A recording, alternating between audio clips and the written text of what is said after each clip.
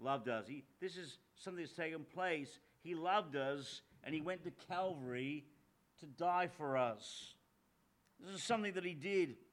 Something that he did once for you and I. He went to Calvary, he died upon the cross of Calvary for us. And John, as he begins this book of Revelation, wants you and I to be reminded about the great love that God had for you and for me when he sent his Son to die upon the cross of Calvary for us. You know, the book of Revelation is going to unfold, particularly from chapter 4 onwards, about the tribulation. It's a pretty bleak book. But in the midst of all that, the Lord wants you and I to remember who it is the book is about. It's about Jesus Christ. And remember that God loved us and that Jesus Christ loved us. He went to the cross of Calvary to die for us. And this love also speaks of his continuing work. Okay, this is the love that continues for you and I today. He has loved us. But the joy is that he keeps on loving us. No matter how dark time might become, no matter how difficult things may become, God loves you and I. His love for us did not end at Calvary. Aren't you glad of that? I'm glad that God didn't just, Jesus Christ loved us up to Calvary and up to and including Calvary, and then he died for us and his love stopped. But he still loves you and I today. Each and every one of us know Jesus Christ our Savior. He loves us. It's an ongoing relationship of love with us. Romans 8:37-39 says, "Nay, in all these things we are more than conquerors through him that loved us. For I am persuaded that neither death, nor life, nor angels, nor principalities, nor powers, nor things present, nor things to come, nor height, nor depth, nor any other creature should be able to separate us from the love of God which is in Christ Jesus our Lord." Nothing can separate us from the love of God. That's a glorious truth. And John dedicates this book to the Lord Jesus Christ, and he says, I want to dedicate it to him because he loves us. He loved us enough to die upon the cross of Calvary and save us, and he continues to love us. And it's wonderful to know that we are loved by Christ. And it's even more wonderful to know that he still loves us. The work of Jesus Christ on the cross of Calvary for us is God's ultimate proof of his love for us. And John opens this book up by declaring this very truth for us. God may give you and I additional proof of how much he loves us, but he can give no greater proof that he sent his Son to die for us. Because greater love hath no man than this, than he should lay down his life for his friends. And Christ laid down his life for us. He loved us. Secondly, he dedicates this book to Jesus Christ because he washed us from our sins. Unto him that loved us and washed us from our sins in his own blood. Washed us, cleansed us. This is also in the aorist tense. This action has happened. In fact, this aorist is what's known as a cumulative aorist. I'm not trying to give you a Greek lesson tonight, but just to get the force of what's been said here, this is a cumulative aorist which shows that Christ has washed us. It is a completed action. The loved us is an action that's completed, but it has ongoing consequence because he keeps on loving us. This washing us here in his blood is something that's happened. It's completed. This is what happened when Jesus Christ loved us on the cross of Calvary. He washed us by his blood. His death upon Calvary secured for you and I redemption, and he redeems us by the washing of regeneration. And the renewing of the Holy Ghost, he washes us in his blood. At salvation, we've been washed once and for all from our sin. He has buried us in the deepest seas, cast as far as the east from the west. We've been washed in the blood of the Lamb. And that's a great song, isn't it? Are you washed in the blood of the Lamb? And if we've been washed in the blood of the Lamb, it's a glorious truth.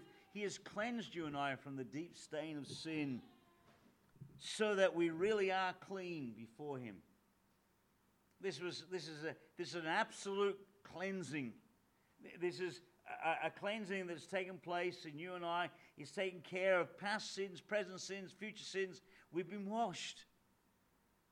Because he loved us, he died for us. Because he died for us, he has washed us in his blood. And we've been washed white as snow. Isaiah chapter 1 and verse 18, come now, let us reason together, saith the Lord. Though your sins be as scarlet, they shall be white as snow. Though they be red like crimson, they shall be as wool. Glorious truth, isn't it? Our sins were scarlet, but now they're white as snow. They were crimson, but now they're white as wool. You know, if there was any other way to wash us from our sins, other than the shed blood of Jesus Christ, God would have done it that way. To wash us in his own blood meant the ultimate sacrifice for the Son of God. Didn't it mean he had to die for us? And he wouldn't have done that unless it was the only way to save us. The only way for you and I to be saved was for Jesus Christ to die upon the cross of Calvary, to shed his blood for us. Spurgeon said this, the priests could only cleanse with blood of bulls and goats, but he has washed us from our sins in his own blood. Men are willing enough to shed the blood of others. How readily they are to enter upon war. But Christ was willing to shed his own blood, to pour out his own soul unto death, that we might be saved. He loved us and he washed us. This is all possible because he shed his blood upon the cross of Calvary. You know, John here almost breaks into uncontrollable praise and he contemplates Christ. I mean, think about this. We are 5 verses into this book of Revelation, 22 chapters long, 21 verses in chapter 22, and in verse 5 and 6, John is bursting out in praise. In fact, he's about to say, Amen! 6 verses, and he can't help himself. Because you see, as he contemplates the book of Revelation, the revelation of Jesus Christ, the Son of God, as he contemplates the Savior, as he contemplates his love, and by the way, John understands the love of Christ, doesn't he? Remember, he's the disciple that Christ loved, and he lay upon his chest, and John's the one that was committed to look after Mary. He understands this love relationship. Read the Gospel of John, and you understand how much he understands the love of God. And as John thinks about the love of God, and the consequence of that love is the washing of him by the blood of Christ, that Christ by love was driven to Calvary, he couldn't help but get excited about it. And as we consider what Christ has done for us and who Christ is, it ought to cause you and I to praise him. It ought to cause you and I to get a little excited that he has indeed shed his blood for us because he loved us. He loved us. He cleansed us.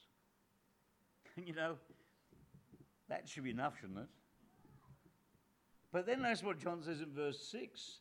And hath made us kings and priests unto God and his Father. He loved us. He washed us by his blood. And then he made us kings and priests. This is status he gave to you and I. Jesus gives to those who loved him at the cross and who he washed by his blood. He gives to them this position of being kings and priests. You're a king and you're a priest. Now, it would have been enough for him to love us and to cleanse us. He didn't have to make us kings and priests, joined heirs with Christ. But he did. You know, this goes beyond, far beyond any expectation you and I can have. To make us kings and priests to God and his Father. This is more than Adam ever had. Now think about it. Adam was created without sin. He was in the Garden of Eden. He hadn't sinned. And for all intents and purposes, he was holy. It hadn't been confirmed yet by his action, but to all intents and purposes, he was holy. And yet Adam was never called a king and priest. Even in the innocence of Eden, we never read that Adam was among the kings and priests of God. And yet we are. Literally, verse 6 says that you and I are a kingdom of priests unto God, even the Father. We're a kingdom of priests unto God, even the Father. We are kings. Think about that. You and I are God's royalty. We're kings.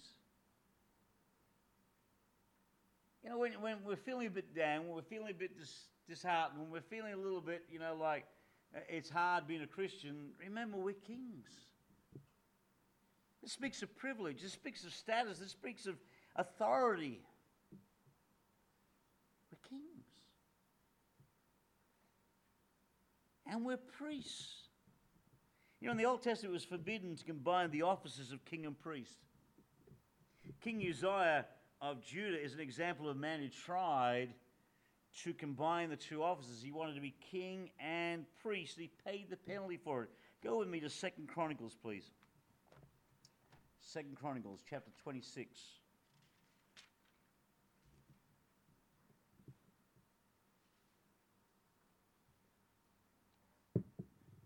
And verse 16.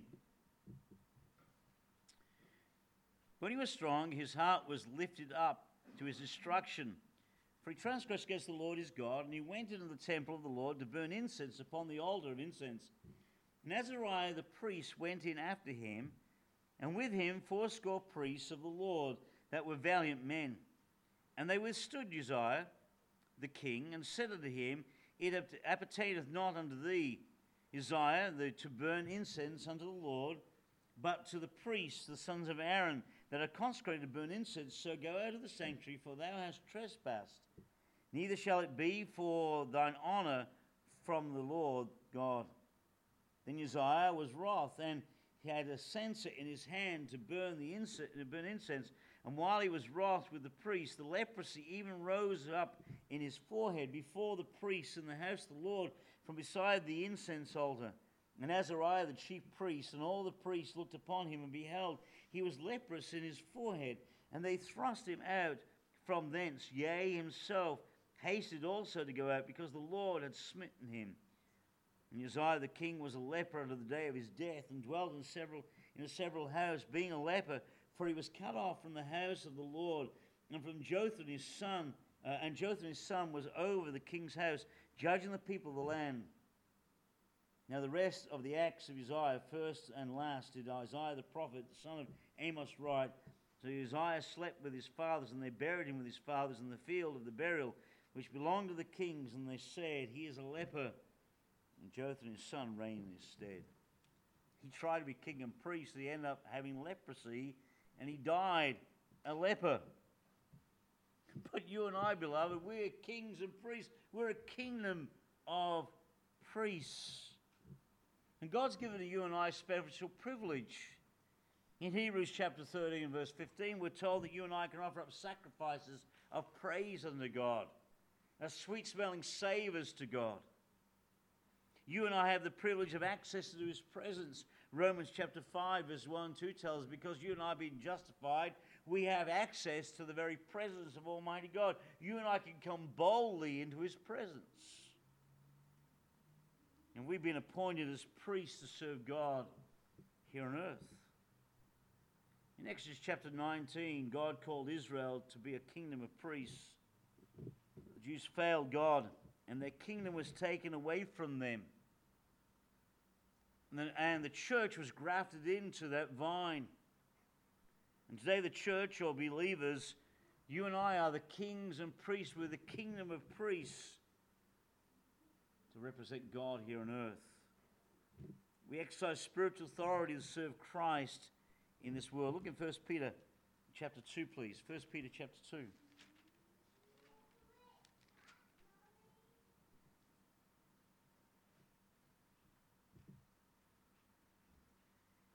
And verse 9, but ye are a chosen generation, a royal priesthood, a holy nation, a peculiar people, that you go forth, that you should show forth the praise of him who hath called you out of darkness into his marvelous light, which in time past were not a people, but are now the people of God, which obtained mercy, but now have obtained mercy.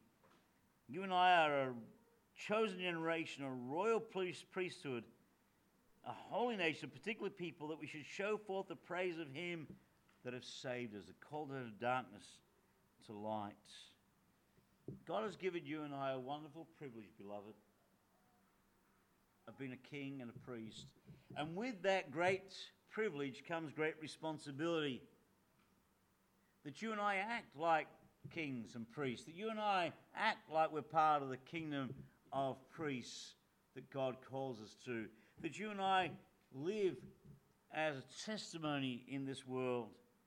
That we share with the world the Lord Jesus Christ as their only hope of salvation. And to all these wonderful truths, John shouts in praise, and he closes with a salutation.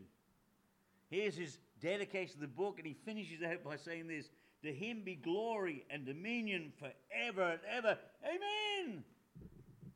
I love it. He hasn't got anywhere into the book yet, but he's already praising God. He's already excited about the whole thing.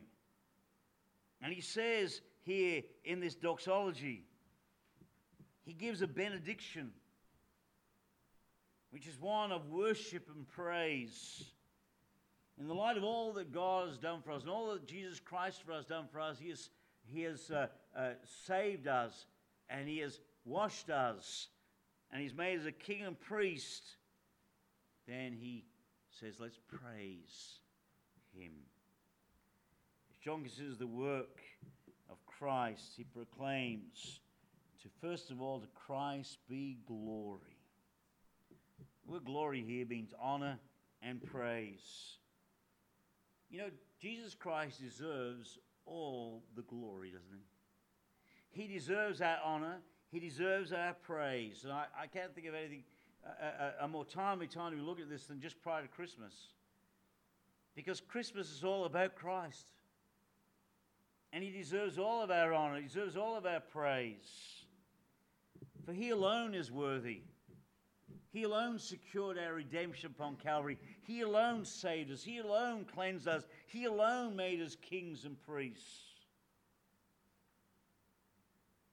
And to recognize the glory of Jesus Christ is to come out and declare it, which is what John does. Declares it. I read this, Spurgeon said this, he said, "Some of you are very like a mouse behind the wainscot." Anyone know what a wainscot is? It's a skirting board. Okay? It's a flash skirting board, but it's a skirting board, okay? So some of you are very like a mouse behind the wainscot, behind the skirting board. You're in the Lord's house, but you're not known as one of the family. Sometimes you give a little squeak in your hiding place. Sometimes you come out at night, as the mouse does, to pick up a crumb or two without being seen. Is this worthy of yourself? Is this worthy of your Lord and Master? In other words, don't be a mouse. Proclaim it. Own it. Give thanks unto God for it. That we are saved, we're cleansed, we're kings and priests. Glory to God. Now, when we say this, when we talk about giving him glory, we aren't giving Jesus glory and dominion. What we're simply doing is recognizing that he has the glory and the dominion. Okay? You and I can't actually give glory unto him. He is already glorious. You and I can't actually give dominion unto him. He's already King of Kings and Lord of Lords. So when John says here, to him be glory and dominion forever and ever, amen, what he's saying is, let us acknowledge his glory, let us acknowledge his dominion forever and ever, amen. Let's recognize it. Let's recognize that he has the glory. Let's recognize he has the dominion. And so he says, to him be glory and dominion. Dominion. forever and ever. Dominion speaks of the fact that all power belongs to Christ. He is the Almighty God and will forever and ever be the Almighty God, and therefore needs and deserves to be worshipped, to be praised, to be honored, because he is the King of Kings and Lord of Lords. And you know, this book of Revelation is going to reveal to us that truth like never before. It's going to reveal to you and I just who God is and just who Jesus Christ is. We're going to see him in all of his glory. We're going to see him amongst the churches in chapters 2 and 3. We're going to see him in the heavens. We're going to see him coming back on that white horse with a vesture dipped in blood, and on it written, the King of Kings and Lord of Lords. We're going to see him come and overthrow the enemies of God and righteousness and establish his kingdom for 1,000 years. We're going to see Jesus Christ in all of his glory. We're going to see that he indeed does have dominion. If you and I have got any doubts about who is on the throne, the book of Revelation makes you and I understand without a shadow of a doubt that even though things look bleak, he's on the throne. He is the King. He is the Lord. And we ought to honor him for that. To recognize the dominion of Jesus is to let him rule over us. Spurgeon again said this. He said, again, if we truly say to him be glory and dominion, then we must give him dominion over ourselves. Each man has a little empire of 3 kingdoms, body, soul, and spirit, and it should be a united kingdom. Make Christ king of it all. Do not allow any branch of those 3 kingdoms to set up for itself as distinct rule. Put them all under the sway of your one king. Surrender all to the King of Kings and Lord of Lords. He saved us. He cleansed us. He made us kings and priests. Therefore, he deserves all the glory, and he deserves for you and I to bow before him as our King and serve him as our Lord. And then John can't contain himself. He says, amen! Oh, you know, we're a bit reserved for that, I know. But John can't help himself. He's pretty excited now. Because if the book ended there, we have a great book, don't we? Just telling us about Jesus Christ. Amen. You know, amen means simply yes. Or so let it be. It isn't a wish that it may be so, but it's an affirmation that it is so. He saved us. He cleansed us. He made us kings and priests. Therefore, to him be glory and dominion, and so let it be. Because he deserves it. Jesus will be praised. Jesus has done it all. He paid it all. He shed his blood. He cleansed us. He made us kings and priests. And we have much to praise him for. So let's praise him. We have a great Savior. Let's not forget that. Let's not forget to worship him. And as we study this book of Revelation, let's not lose sight of who it's about. It's about Jesus Christ. Amen. Let's pray. Gracious Father, we thank you tonight for the privilege we have of being together. We thank you for your word. We thank you, Father God, that we have a great Savior who saved us, who washed us, who made us kings and priests. And truly to him be glory and dominion forever and ever. Amen. Well, bless as we spend some time in prayer tonight and as we dismiss. This we ask in Jesus' name. Amen.